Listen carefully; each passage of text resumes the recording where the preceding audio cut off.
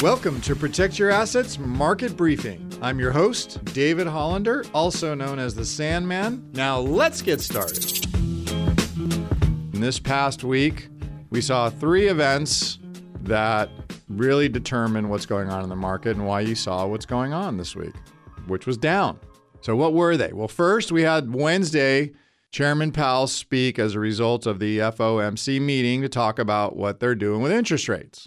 Then we had the jobs report on Friday, which again is a signal of what the Fed may do because of jobs. And then we also had a manufacturing index come out on Thursday, which talks about what businesses are doing. So all those things were important this past week, and I'll just break it down in terms of what happened.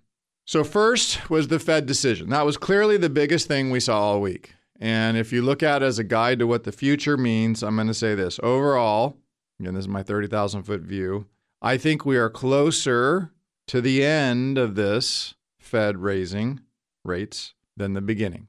And you may say, well, Dave, it's November. They started this back in January. Are you saying that this could be another 10 months? Because that is less than 11. Yeah, it's possible. All right.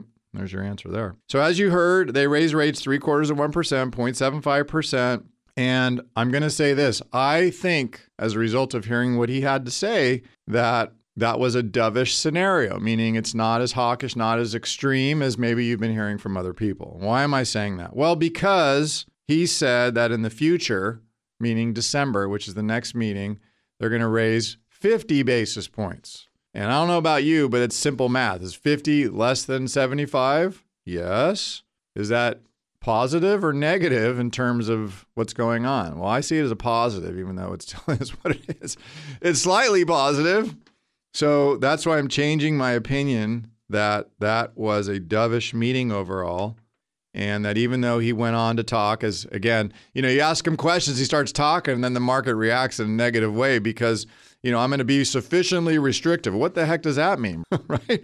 Tell me what's going on here. Well, bottom line, I don't think that meeting was a bearish game changer because it returns us to where we were just 3 weeks ago with the Fed still hiking rates, no hope of a near-term pivot, but it eliminated any potential for any kind of sustainable rally that you all have been hoping for as a result of the elections that are coming next week. So I'm going to tell you to continue to be defensive.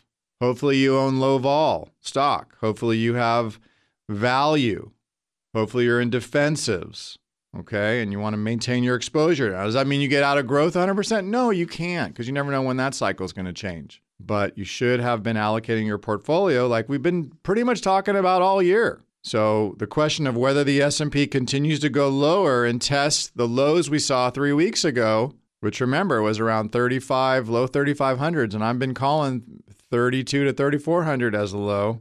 It's going to depend on the Treasury and what happens with yields. If this shorter term yield curve continues to go higher, meaning they're paying more interest on the 1.5, 2 year notes that are out there, then that's bad for stocks. So we could get back there again, like I've been saying. But remember, the keys to the bottom, the three keys to the bottom are still not there. And those are, we got to see inflation peak. We're seeing signs of it's coming, but it's not there yet. We need to see the Fed actually turn around, and we've got to see some kind of result in this Ukraine deal. I mean, that's the way that it goes. Those are the three keys. You can hear the Protect Your Assets Market Briefing on your favorite podcast app or as an Alexa flash briefing. Just search for Protect Your Assets Market Briefing. Links to subscribe free wherever you listen are at libertygroupllc.com/PYA briefing. The following program is paid for by Liberty Group, and the views and opinions of the host do not represent those of the station or its ownership. Investment advisory services are offered through Liberty Wealth Management, an SEC-registered investment advisor. Legal information provided on the air is not intended to be a substitute for callers hiring their own lawyers to advise them about personal legal matters. The information provided is general financial comment and cannot be relied upon for your specific financial situation. Investing involves risks, including the risk of loss of your investment. Please consult with a financial professional before investing. California Life Agent number 0B48569. You're listening to the Protect Your Assets Radio Network.